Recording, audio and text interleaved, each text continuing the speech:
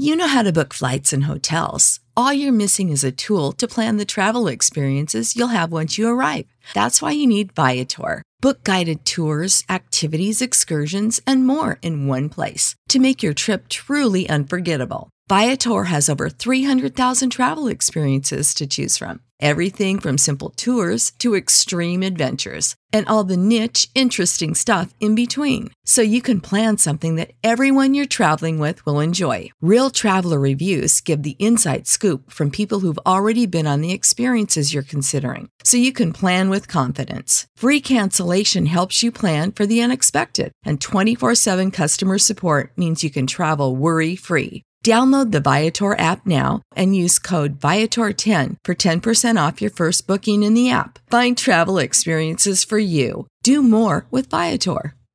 I want to tell you about one of the great sponsors of the 5 Reasons Sports Network, and that is Texas Roadhouse, specifically the Texas Roadhouse in Miramar, right off of I-75 on Miramar Parkway. We were all there last Friday night for our first Dolphins watch party. We had more than 75 people there, lots of hosts, lots of sponsors, lots of listeners. Great time. They gave us the back bar, and they provided some great food for us in addition to drink specials. We want you to go there when we're not having a party, though. Also, I'm always there every Tuesday night for Kids Night. It's a great deal, and it's a great time.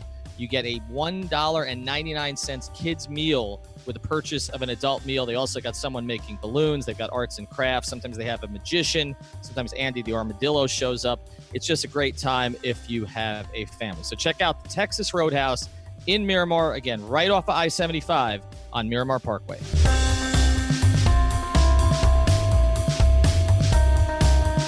Welcome into the latest episode of the 5 Reasons podcast. I'm Ethan Skolnick here, as always, with Chris Whittingham. Now that you have found us, make sure that you subscribe. It might say subscribe on your favorite platform. It also might say follow. The reason that you want to do that is you will get access to all of the old episodes. They're all still there. They're all still free. And you will also get access to every new episode as soon as it posts, as long as you have your notifications on. Also, make sure you check out heatbeatmiami.com. We just hired 3 additional writers to go along with Nekias Duncan, as other outlets in this market are scaling back on the Heat. We are scaling up, and we've got new content there, and we're also going to have some news about another website coming up soon. All right, last week, we brought on Leroy Hoard from the 1 to 3 show, and Leroy did a very serviceable job on here, Tobin. He went through 5 topics very quickly. He gave us his strong opinions. He pissed a lot of people off. That's what we like from Leroy. Now we're actually going to the host of the show, Brendan Tobin. You can follow him at Brendan_Tobin. I found out today, Tobin, that when you tag you just as Brendan Tobin, you get somebody in Australia. But we've got Brendan Tobin here for the next 40 minutes or so. And what we want to do here with Brendan is go through some of your hottest takes. And to me, you are the hottest take artist right now at any of the local radio stations. I don't even – who would actually be competition? Oh, man. I don't know. It's tough to feel like anybody's in my class right now. I don't even focus on who's behind me in hot takery. You know, it's just one of those things where I got people up to get on my level. Get out of here, you bums. Just a bunch of bums in the studio. Everybody knows it. I would say I'm number 1 and 2. I mean, you know, Zach Duarte's all right. He's on the weekends every now and then. Yeah, he's got some kooky things going on. I'm gonna throw Big O out there. I mean, he has some hot takes, as I'll tell Big O when he's on the show with us this week. They're about 30. Big O brings fire. He does. They're about 30 years dated in some cases, but they're hot. But we're going to start here, number 1, with some of your hottest Heat takes. And I know that of anybody down here, you are the biggest believer in Pat Riley's ability to get a whale, right? Like you did the whole thing on IG. Every time there was anything on social media that you could put up there indicating that maybe the Heat had a chance, you threw it out there. You were the one more than anybody who threw the false hope to Heat fans this offseason. Like, Whittingham is the complete opposite. Everything is awful. You're like, everything is awesome. So I just went to Legoland, so that's kind of on my mind. But why is Pat Riley having such difficulty getting a whale, in your opinion? Well, I think the thing that it has to start with is you have to realize that when the original whales were gotten, how rare it was, especially in free agency. And so, you know, Heat fans all come from the standpoint of, oh my God, he's lost it. He's lost his edge. He doesn't know what he's doing anymore. It's just like, I think it's just this thing of a young generation of Heat fans that think that's just how it's going to be. We're Miami. We're supposed to get LeBron James and Dwayne Wade and Chris Bosh to all play together, where it's really like you're giving a bunch of young, unencumbered kids crack for the first time, and they don't know how to deal with it anymore. So then you throw them some real cut-down version, and it turns out being Dion Waiters and James Johnson, they somehow start lashing out at the drug dealer. And so that's the problem, is just Riley just gave you the purest form of it too early on.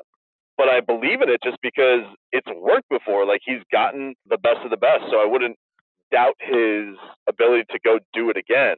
With the whole Kawhi thing, the reason I thought that went down is because it kind of harkens back to what he's done before, where he's gotten disgruntled guys, and I thought that was right up their alley. I thought that they would be an organization that would bet on themselves, would give away the young pieces to go get somebody of his caliber, because Riley said it. I mean, he's like, yeah, what are draft picks other than to go get proven veteran guys? So, you know, when you start reading out of San Antonio that it wasn't that he wasn't just happy with his playing time or his role or the culture there, I thought that the thing that was most intriguing was that he wasn't happy with his status as a star. So I figured, all right, this guy wants to be in a glamorous market. This is what Riley usually pounces on. It seemed to make pretty perfect sense to me. I mean, I figured once the way it's gone in the NBA with guys getting disgruntled and then getting their way of getting out, and then really teams not getting that much for said disgruntled star, it didn't even seem like that big of a leap. It just seems like every Heat fan's beaten down now because you didn't get Kevin Durant and Gordon Hayward. But the thing, though, is that you are kind of saying competing things, which is you're saying that the Heat fans are entitled and spoiled off of the big three, but then you're saying that they are in for everyone. And I think if we are to continue this illicit drug metaphor, then you are promising the very best and the purest stuff, whereas I am offering you Willy Wonka pixie dust. The reason why I try and keep expectations down is because I think you are fueling this sense that, oh, we're going to get the next guy. Even if we don't necessarily have anyone right now, that we're going to get the next guy. And while logically, I think I agreed with you, and I think, by the way, that if the Heat wanted to go for him, they could have pulled off the Kawhi Leonard trade. Like, you know, Goran Dragic and 2 or 3 young guys is pretty similar to what they ended up getting anyway. But I'm just curious, when you're saying that the fans' expectations are raised to an unreasonable degree, you're then fueling them. You're almost kind of like trading off it. Is that a fair assessment? No, it's not fair, because what you're doing is not having fun, and I'm out here having fun, man. I'm trying to just wheel and deal a little bit. We're out here just talking about, all right, if you want your team to go to this elite level, and we know that Riley has that expectation of going to get elite guys, you have to really look across the landscape of the NBA and think, who are the actual game changers? You know, like when Heat fans are out here and they're upset because you don't get Gordon Hayward, I get it. Like, he's a nice player, and I'm sure he's going to make the Celtics better this year, but is he a game changer in actually making you a contender? When you see that this is an actual opportunity to go get a guy like him, that I would say for Pat Riley would be one of those ones where he would go all in, because I think this is one of the few handful of guys in the league that actually changes your ability to contend in the league. I mean, it's hard as it is right now because of how dominant Golden State is, but from my standpoint, I thought that, all right, if they are going to go from this whole little package of role guys with a couple of young guys, if he was going to make the gamble on somebody, that's somebody that I would think he would do that, because that's been the philosophy of him his entire being on the Heat, is he likes to go all in. Is it likely that you go get these guys? No. I mean, in the history of the franchise, it's not like how many game changing guys have they had? I mean, the deals have been Shaq drafting Dwayne and having the free agent class of LeBron. So in 30 years, it's not likely. But if we're going to sit here and talk about how you make your team better, to me that was the warp speed mode to go do it. I know, Brendan, that Chris has a reputation for not having any fun on the Heat, but I'm going to side with him on one thing here, which is I totally get what you're saying about there are only so many game-changing guys. I think there are only like 5 or 6 in the whole league, honestly, and 2 of them are guys we're going to probably talk about a lot over the next couple of years, which are Anthony Davis and Giannis. Like, those are whales. Kawhi is a whale. There's only a handful. I don't know that Kyrie Irving is a whale. The thing I do agree with Chris about, and we've talked about this a lot here on the pod, is that I'm with you that this is what Riley does best. It's getting in the room and going for the whale. And so I don't have any earthly idea why he did what he did last summer. I don't get it, because it cuts against everything that he's ever done. And to me, it's one of the worst summers he's ever had with the Heat. And when you look at, I'm totally with you about, Heat fans are spoiled. I get that. What Riley said about there being sort of a big three fan culture and then another fan culture, I see that on Twitter every day. You see that too. People who sort of became Heat fans 2010 or even 2008, maybe even 2006 are not the same Heat fans that, have been Heat fans since 1998. It's just a different group. But why do you think he did what he did last summer? What's your explanation for it? I think the biggest explanation was the franchise was at a teetering point in the year that they went on when they started off, what was it, 11-30 or whatever the hell it was. They were at a turning point, and I think if that year would have kept going that year, it would have gone into complete tank mode. And remember, that was the year that started off with them really trying to feature Justice more, and then he ended up getting hurt, and you had Dion coming back, and they just started going on this crazy run. And so I think with them getting as close as they did, with almost also feeling incomplete because Dion also got hurt at the end of the year, I think there was probably a part of them when they're like, well, man, we're slaying the Golden State Warriors, we're slaying the Houston Rockets, we're going and winning these games. And I think that team genuinely did feel like in the landscape of the Eastern Conference, if they would have gotten in the postseason, they could have done some things. And then you have to really step back and think, okay, well, what really are, like we were talking about even, like what are really the game-changing modes for this franchise? Like, are we going to be the team that starts going into tank mode and we're going to try and roll the dice on the lottery? Well, that's never been the philosophy of the franchise. They tried that once.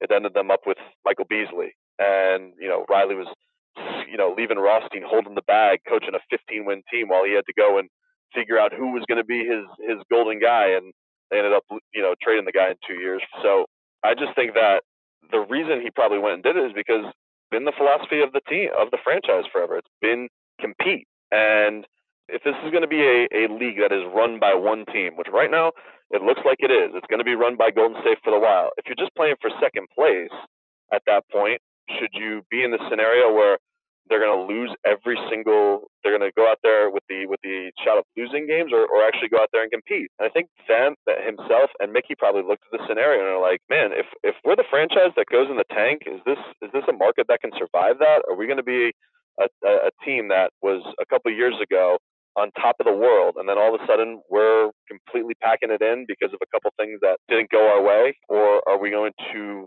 try and compete, and maybe along the way they'll find the pieces and they'll find guys that'll turn, and then they will find that disgruntled star that gets them back on top? And I think that they went with that scenario because I feel like in their minds, it's a scenario that's more in their control. How much is in your control when you are betting on ping pong balls and 19-year-olds? All right, so let's move on to the next thing that you've got with the Heat before we get to some of the other teams. You started a campaign. You're very good at campaigns, but now you've started a campaign, which I think is a noble one. Chris may not agree, but I'm totally on board with this, a Dwayne Wade Boulevard in Miami. And I actually posed this after a conversation at our 5 Reasons watch party at Texas Roadhouse last week, plug, which was a question that we were talking about there, which was who gets a statue first in Miami? Is it Pat Riley or is it Dwayne Wade? And secondarily, how do you get this Wade Boulevard thing going? Well, all your listeners can go and retweet my official proclamation, which I've made on Twitter. You guys can find that at Brennan_Tobin. And I think that will get the city of Miami, and I don't even know who's responsible for it. If it's the city or the county. Quite frankly, they both should be responsible for it and just make this decision right now. Because, look, I don't know what's going on with Dwayne Wade. I don't know what the philosophy is for him waiting this long, if they're haggling over money or whatnot.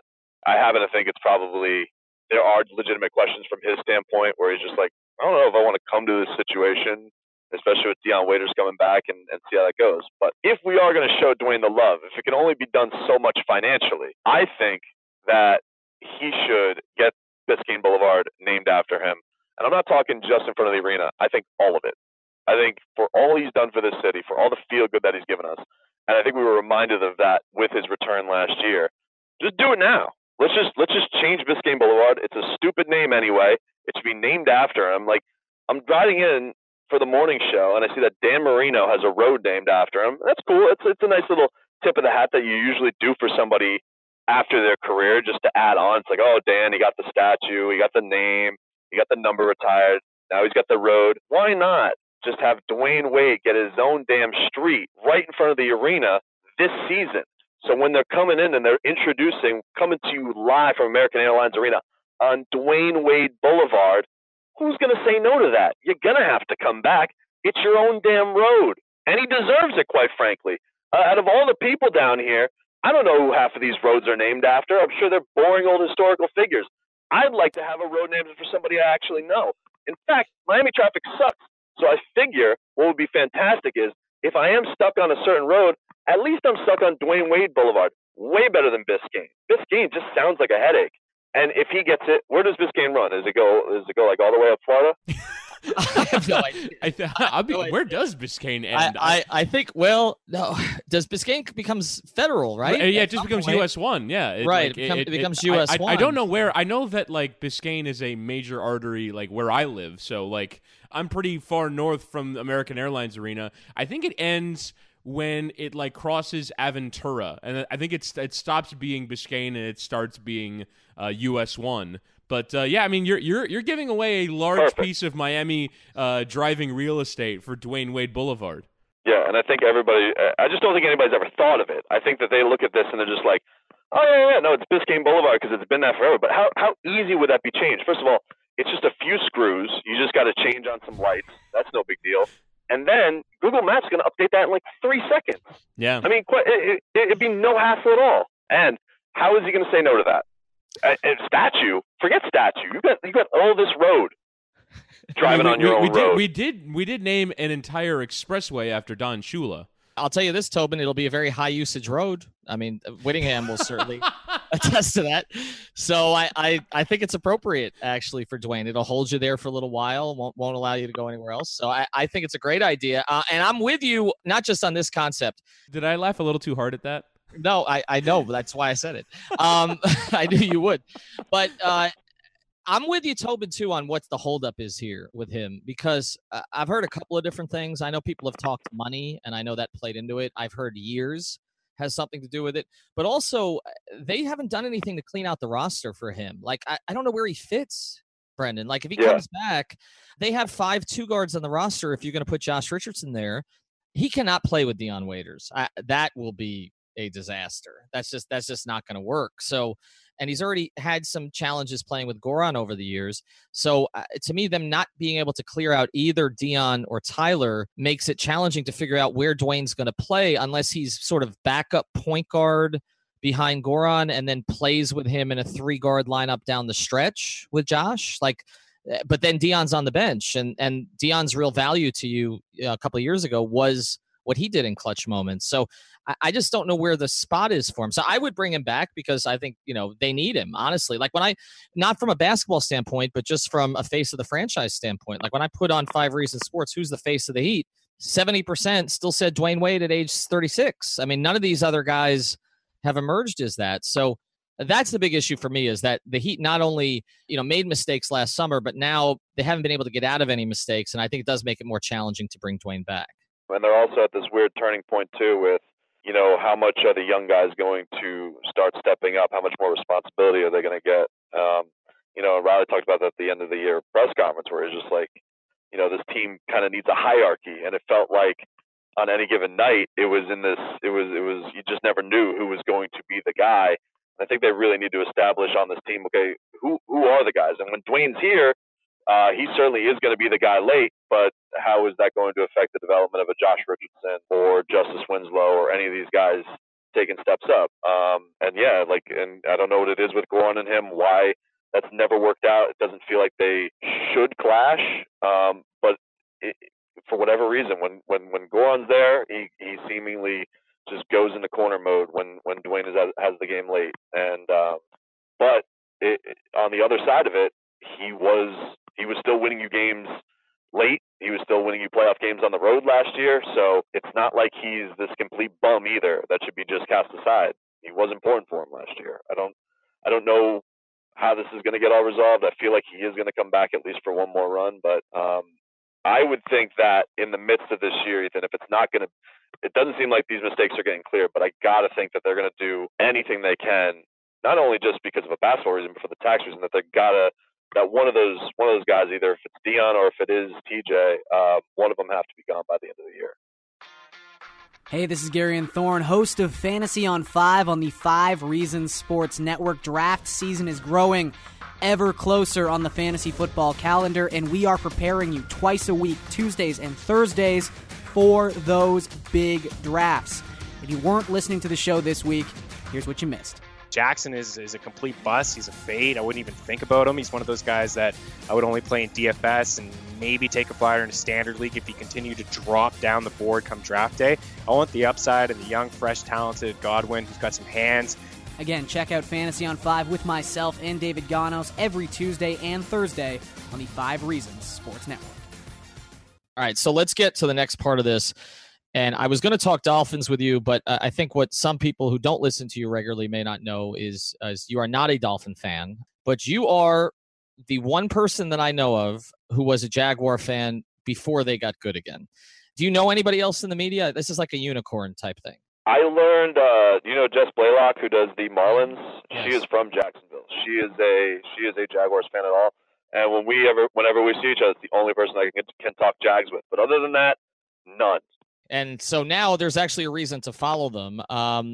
And that's not just the fact that the team was good last year, but also Jalen Ramsey won't shut up. And you talk about hot takes. He's got a take about every single quarterback in the league to the point that Matt Stafford's wife is responding to him and saying he's not very GQ, which seemed a little bit coded to me. But anyway, what do you think of all the talking that he's been doing? Are you on his side with this stuff? I love it. I love that this guy, I'm sure I'd hate him. Like, whatever market I was hosting a show in, if they ripped my guy, I was sure that Jalen Ramsey gave them fodder or gave them reinforcement on how they feel. So I went into that Jalen Ramsey piece excited because I like hearing Jalen Ramsey, talk a lot of mess. I mean, it's what he's great at. I mean, he caused AJ Green to put him in a chokehold in the midst of last year. He doesn't stop talking bleep the entire season, the entire games. Hell, he was talking bleep to the reporters. He got suspended by the team. He doesn't stop talking, and I love it. The thing I was excited about, though, as somebody who hosts a show down here, is great. If he's giving an opinion on everybody, what is he going to give on Ryan Tannehill? And I get to his answer on Tannehill, and he's just like, I don't know anything about him. What? Nothing? You nothing? You talked mess about everybody. Flacco, Stafford, Josh Allen, who you've never even seen play. Everybody is getting it completely either eviscerated or at least given a little bit of a nod. Like Philip Rivers, he's like, yeah, he's all right. But the only guy he gave you nothing on the record was Ryan Tannehill. Just like, don't know him, haven't watched his games. I'm just like, man, how is the guy who has an opinion on everything? He doesn't even know what Ryan Tannehill is at this point. And it almost felt in a way, it almost felt too perfect on how we all kind of are with him.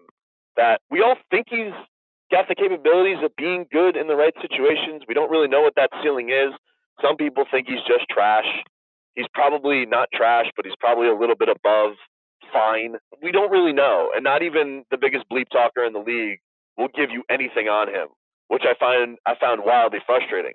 But I like having these guys in the league. I like Jalen Ramsey being on the team that I root for. I'm sure if I wasn't a Jaguars fan, I'm sure I would hate everything that he was saying, but I am. And so I enjoy it very much. But it's not just him, right? It's kind of that entire defense that all of a sudden found its voice and found its dominance last year. I mean, part of it was playing a bad division, but they get all the way to the conference championship game, and for 3 quarters, they probably would have won it. And if not for having Blake Bortles at quarterback, they probably would have gone and maybe even won the Super Bowl. So as a Jags fan, you have to be immensely confident that a lot of those guys are coming back and that this sort of collection of talent has now resulted in what is a hugely powerful and dominant defense. It is awesome. You do feel confident. The one thing with Bortles that I find completely strange is like that defense is very, very honest, and yet they all protect him so much. Whatever they can do to make Blake Bortles feel great. And I don't understand that because I feel like if it was any other position, like feelings would be damned anywhere else. But because he's the quarterback, it's like, oh, no. Blake's, he's doing his thing. It's like, no, he's not. He's not doing his thing. His thing is ruining this. You guys probably have a run of 2.5 years here because defenses flame out really, really quickly. And he's going to blow this for you. He blew it last year. And I feel like going into this week, I'm like, all right, well, they should go trade for Teddy Bridgewater because Blake Bortles is going to ruin this. one way or another, but yet they won't acknowledge that. It's a weird thing. They're like, nah, Blake's, you guys give Blake 2 out of time. And I'm sitting here and I'm telling you, no, we don't. He threw 35 times. Save big money now on new siding from LP SmartSide at Menards. Update and beautify your home with your choice of 13 timeless colors of pre-finished engineered siding. It's durable and includes a Sherwin-Williams factory finish paint warranty that means no painting for years to come. View our entire selection of siding from LP SmartSide today. And don't forget to check out our flyer on Menards.com for all the great deals happening now. Save big money at Menards. Touchdowns one year. It was all in trash time. We knew he was trash then. We know he's trash now. He's the worst thing on the team, and he's the only thing that's ruining their chances at a Super Bowl. So I don't know what that is, why there's this different accountability with him, or why you got to be more protective with him. But there is. It's strange to me, and they're all saying like, "Well, you didn't bring any competition." No, in fact, we're going to give him 2 years. 2 years? Why not 1 year? What is that reward that he gets for? I don't know if you guys remember from the AFC Championship, they lost that game because they ran out of plays for him. How does that happen for a professional quarterback at the highest game? When you have dominated the best quarterback for 3.5 quarters and your guy runs out of plays, it's maddening. And I don't know how they do it without hurting his feelings, because they seemingly don't want to hurt his feelings. But this is eventually going to end in him ruining it again, and you're going to eventually have to hurt his feelings. So why not just do it now? Has there been a Jags quarterback you've trusted since Purnell? Nope. Okay. Not even that one season that David Garrard took you to the playoffs? Nope. Oh, okay. Byron Leftwich? He did have that good run. Byron Leftwich? Oh, God, no. God, no. I love Blaine Gabbert. Blaine Gabbert, the worst of them all, by the way. Yeah. Leftwich is the slowest. He's got to be the slowest NFL quarterback of all time, right? Like, just we did have Dan Marino play in this city. So that's true. But the release was fast. All right, let's move on to the next one with your Tobin. I'm going to ask you a very simple question to start this off. You're very well known to Marlins fans because of that stunt that you pulled with Yelich last year, the challenge, 20 home runs and all that. And Yelich does it, and you end up eating crow. Just throw this at you. Do you trust Derek Jeter? Nope. Here's why I don't trust Derek Jeter. I don't trust the idea that Derek Jeter comes down here with magic pixie dust and can sprinkle his captaincy on the Marlins and think that's what gets it fixed. And I don't deny that he inherited a dumpster fire. He did. He inherited a terrible situation. And I get it. You wanted to clear the decks and start things with your own mentality. But I hear these things like, he's having the players learn Spanish. There's a captaincy. There's a captaincy camp. They're all going to learn leadership skills. And I'm sitting here thinking like, well, leadership skills. This guy took the job as running the Marlins and wouldn't go to the winter meetings. He went to a football game. So when it came time for him to be the leader of this organization, when reporters were going to ask him about the Giancarlo Stanton deal and all the things that were happening, when it wasn't going to look so great on Derek Jeter, when he couldn't do some magical PR puff piece that was going behind him, he didn't show up. And so where's the leadership in that? So I would hope that Derek Jeter, who I've read in the past doesn't like baseball that much, didn't really seemingly want this role. Like, he wanted to be here. He almost wanted to be in the shadows of just, I'm the owner. I'm the owner, and other people are going to do his job. But he had no money. So, like, well, geez, if you're going to have a big role here, it's going to be that you're going to have to input on the baseball side. And so I just worry about how much he actually wants to do this, how much he's embracing it. And so that's why I don't necessarily trust. It didn't even really have anything to do with the fire sale or letting guys go. You kind of knew that was coming. I don't like how he spun it like, oh, Giancarlo Stanton didn't want to be part of this. It's like, no, man, that's some press conference jiu-jitsu you did there. That doesn't make sense. What you basically implied was, if he's going to be here, no one's going to be here with him. So what is he supposed to say? They want to be part of a rebuild. They want to be part of a terrible team. So I don't trust Derek Jeter. It doesn't mean Derek Jeter can't get this done. It doesn't mean Derek Jeter, isn't going to be fantastic at this role. But I'm not going to give him the benefit of the doubt because he's Derek Jeter. I don't care. I mean, Derek Jeter forever was winning Gold Gloves, and it was all because he had a deal with Rawlings. Like, he did one jump throw a year and dove into the stands, and all of a sudden people gave him through rose petals. Oh, he's the captain. Oh, we love the captain. He's clutch. It's just like I don't know. I guess because I'm not a Yankees fan, I don't buy into that stuff with him. It doesn't mean anything to me with him. But yeah, man, there was one point this year where I felt good about Jeter, and it was around All-Star time. He was doing one of those in-game interviews, and I liked when he was starting to take ownership of the current players like Real Muto and Brian Anderson, hashtag the groundskeeper. But up until that point, I was just like, does he even want to do this? Because it feels like he's just here to, do photo ops with DJ Khaled and Pitbull. I don't really get what he's here for. If you had him on your show, Tobin, would you call him Jeets? Would I call him Jeets? I'd call him Deadbeat Jeets. Do you give any credence at all to the idea that this plan might work, though? That he trades Stanton, that he trades everyone, and in 3 years' time they're going to be good? I mean, yeah, it definitely could be the chance that works out. It's not that I don't think that eventually Jeter can put people in place here that can make it good, but I mean, baseball's almost become cyclical like the NFL. Like if you crash and burn, it's going to be pretty impossible for you not to be good in a few years. Like the Braves had 68 wins 2 years ago. The Cubs were a trash heap that won the World Series.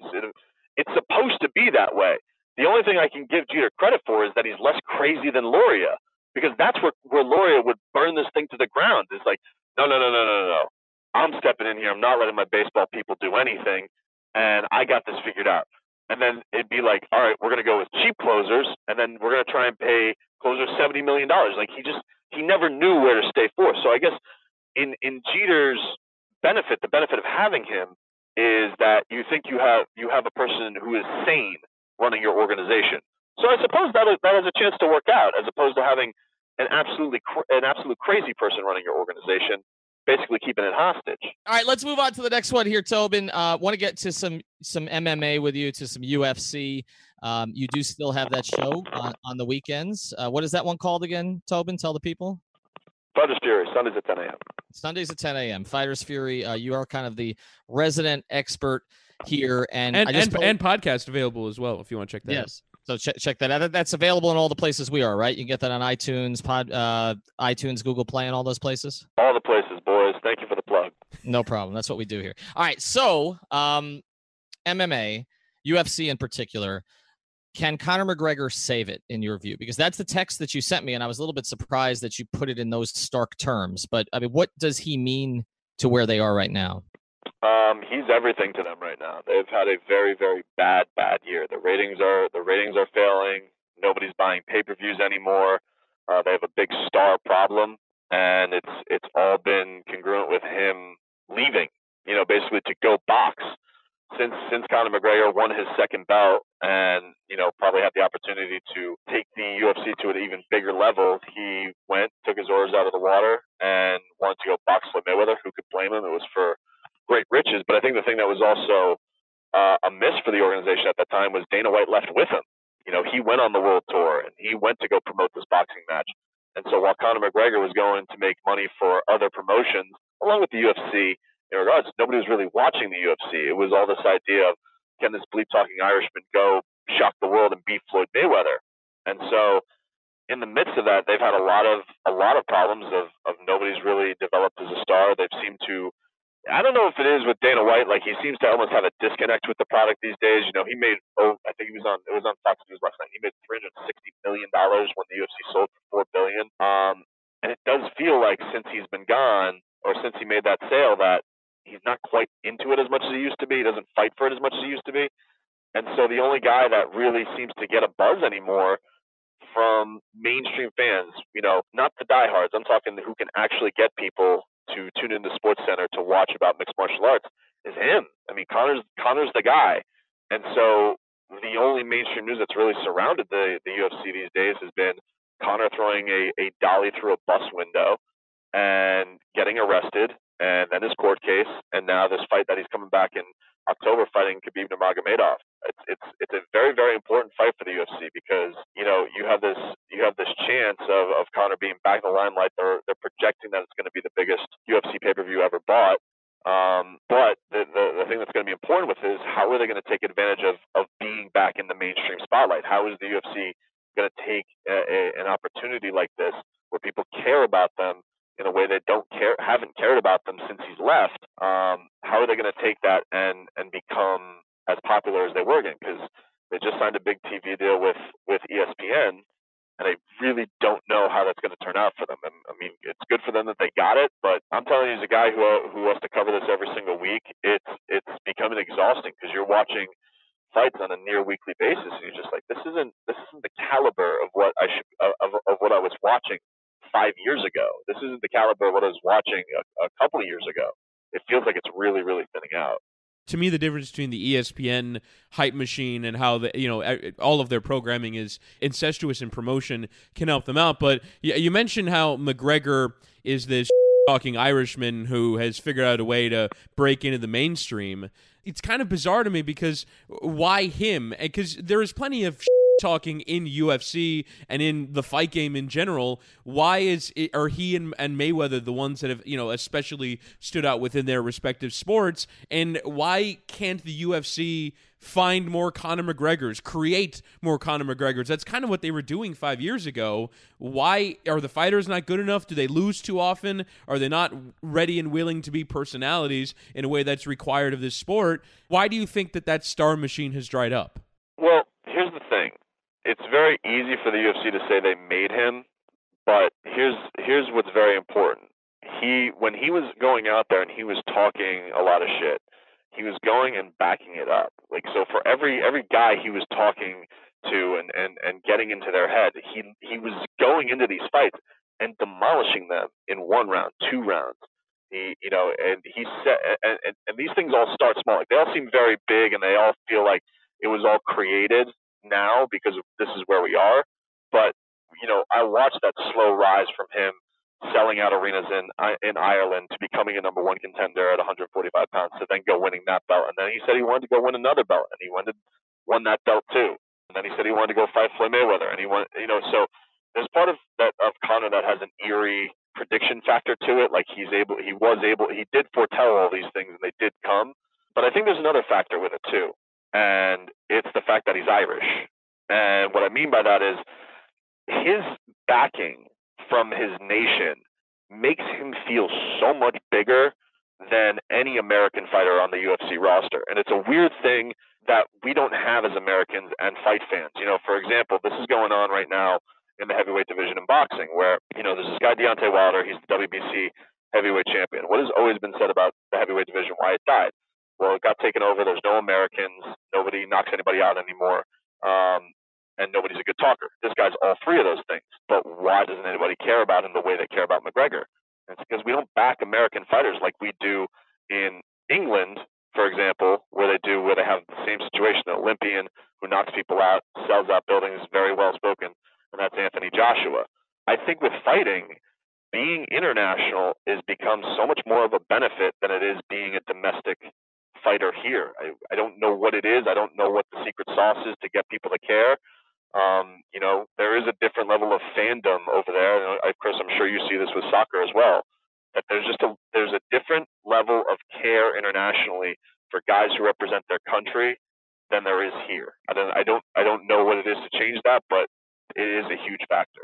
I think it largely has to do with the sporting culture, that you don't really have too many exceptional athletes. I feel like America's almost been dulled by how many exceptional athletes that we have, and they're more broken down into localities than they are into nationalities. And so you're really proud if your guy from Miami is doing well on the national stage, but it's not quite the same as imagine if we really got behind every great American that there is in every sport. It'd be exhausting. And so it has kind of been dulled, whereas Great Britain doesn't really win huge amounts of gold medals at every Olympics. And so when they get great athletes that are at the very top of their sport, they absolutely get behind them and are super excited about it. So I almost wonder if it's exceptionalism in a way, where we don't really get behind the American guy in any sport because Americans are great at a lot of sports. And so there isn't quite that same sense of nationality in the supporting of an athlete. Yeah, I think that is a good point. That we are, and just by nature we are, divided. I think a little bit more too. Like, we'll have guys that are from different parts of the country that will want to see do well. And I think there's also a thing with Americans too, where we won't mind rooting for a guy from another country either. You know, I noticed this a lot with Mayweather versus Pacquiao. That, you know, I don't think there's anybody from the Philippines that would root for Floyd Mayweather in a fight. And there were people who actively wanted Floyd Mayweather to lose that fight to a guy from the Philippines. And I don't even think back in the day, like, you know, I talked to my dad about this.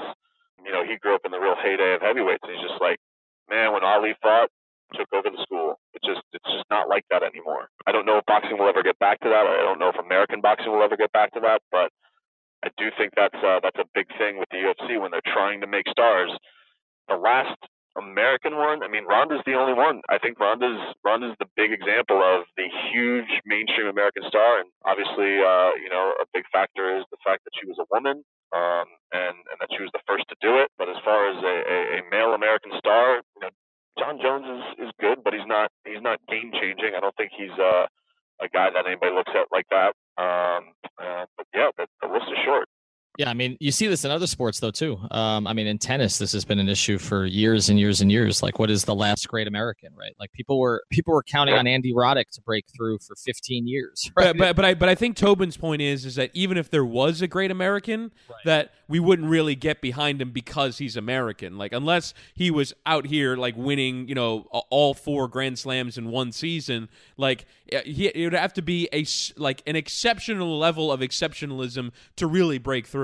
Well, it has to be somebody like John McEnroe, who kind of represented the ugly American, but he did represent a certain, you know, portion of Americana, and people did get behind McEnroe, you know, for a long period of time. But again, tennis hasn't had that figure. Golf obviously has had Tiger, but I do agree with the point that we also will root for foreign athletes. I mean, Roger Federer has a huge following in this country. Nadal has a huge following in this country. So you don't necessarily need to be American. This is a good time to point out, too, because you mentioned Rousey. We have a wrestling podcast here on our network, Mark Your Territory, which we just launched, which actually your friend and fellow 790 coworker, Jonathan Zaslow, is going to appear on this week. So check out Mark Your Territory. Awesome. That's Mark Tweets on Twitter. We've also have a boxing podcast that we launched on Patreon called Out for the Count with Vic Bermudez and Armando Alvarez. And actually on that podcast, Abner Mares called out Gervonta Davis, and Floyd Mayweather put an Instagram post up where he wants to make the fight. So with our little boxing podcast we just started. Nosotros somos 5 Razones Podcast, el primer podcast en español del network de 5 Reasons. Lo que más me gusta, y es una de mis 5 razones, is that I can speak in English. Everything Miami regarding the sports. Junto a Alejandro Villegas y Alejandro Soto, yo soy Ricardo Montes de Oca. Bye, have a great time. 5 Razones, el nuevo podcast aquí con Leandro y Ricardo debatiendo como siempre, llevándonos la contraria. Les va a gustar. Pregúntale a Siri. Siri, would you make José Ureña a closer? Here's what I found. Mira, te dio las estadísticas. Sí, me da unos lugares que no puedo mencionar. Enjoy the ride. All right, let's move on to part 5, and this is the most important part of this, Tobin. You work on the morning show in addition to hosting 1 to 3, which means you work with Zaslow, you work with Romberg, you work with Amber. But we don't really care about any of them for this because we already had Amber on the podcast. We had a bunch of Romberg stories that were told. Zaslow's going to appear on Smart Your Territory. We just care about Slim. You work with Slim in the studio. He's one of the hosts of Ballscast. He's at Skinny McGee. Is Slim the most immense talent that you've ever worked with? He is. I can honestly say that he is.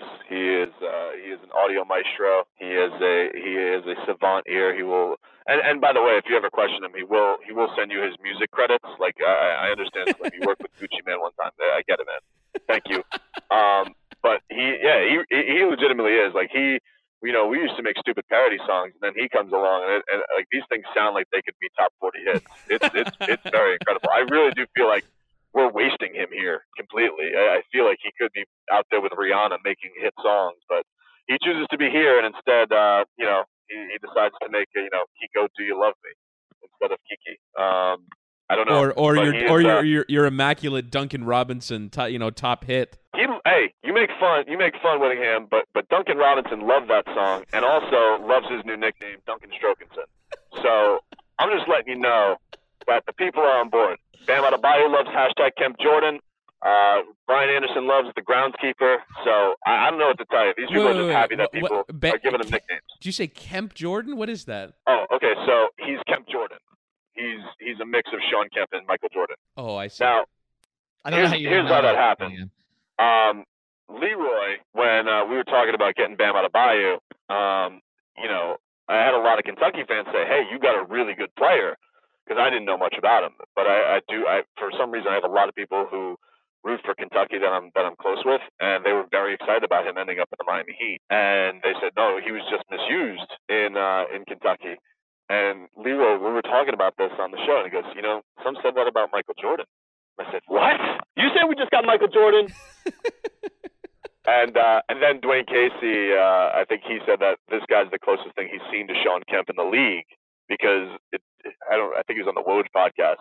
So boom, there it is. Hashtag Kemp Jordan. There you go. And also, I'm going to need a backstory on the groundskeeper. Oh, he rakes. Simple enough. Before we let you go here, Tobin, are you issuing any more challenges to anybody? The Yelich thing, I mean, you got big publicity out of that. You got on ESPN. I think it was like top 10 plays, you eating the crow. Like, is there anybody down here? Why don't you do it here on our podcast? You can do it on Ballscast too, because Slim's on Ballscast, so you're welcome to do it there also. But is there anybody you want to issue a challenge to? Some dare here?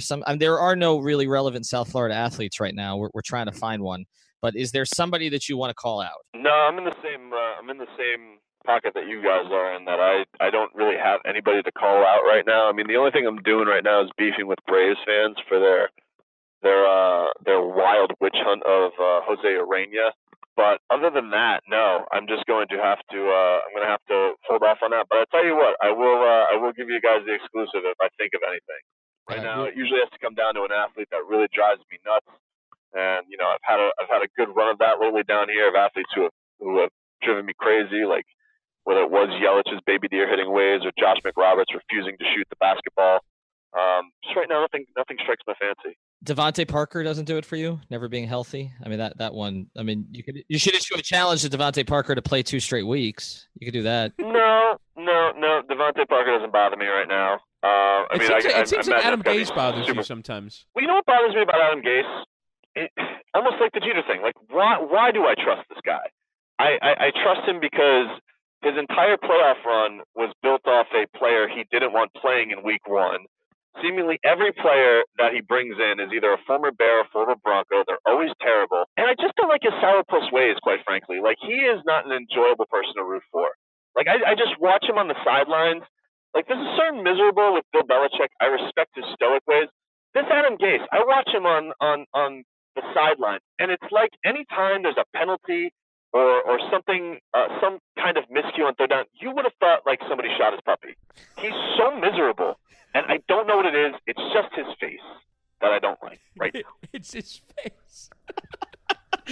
All right, you can catch him 1 to 3 every day on 790 The Ticket. Also, he's producing the morning show along with our friend Slim from Ballscast. Follow him at Brendan_Tobin, not just Brendan Tobin, Brendan_Tobin. We're going to get rid of the squatter on that particular Twitter feed. He's welcome back here anytime. Tobin, and we're bringing you back as soon as you want to challenge somebody. You got something for Barkov, you can throw it on here, whatever you want. But we really appreciate you taking the time. Of course, man. I wish you guys nothing but success. Love your guys' show, and I'll see you.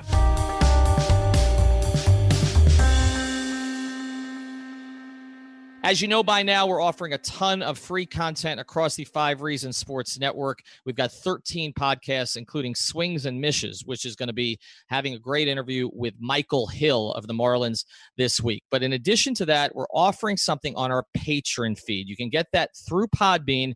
And basically what we're offering for $5 a month is a ton of additional content. That's content from the different podcasts in our network, short interviews, short commentaries. We call them Patron Shots. But additionally, we're also having some commentaries and some new podcasts from people in the community. You can check out Chick Chat. That's our new female-oriented concept, talking about all the different sports. Also, we've got a boxing podcast on there called Out for the Count, which, as we mentioned earlier, made a little bit of news this week. And we've got commentaries from Ricky J. Mark, Jordan Perez, and others. So check it out. I tweet it out all day at 5 Reasons Sports. It's our patron feed for the network.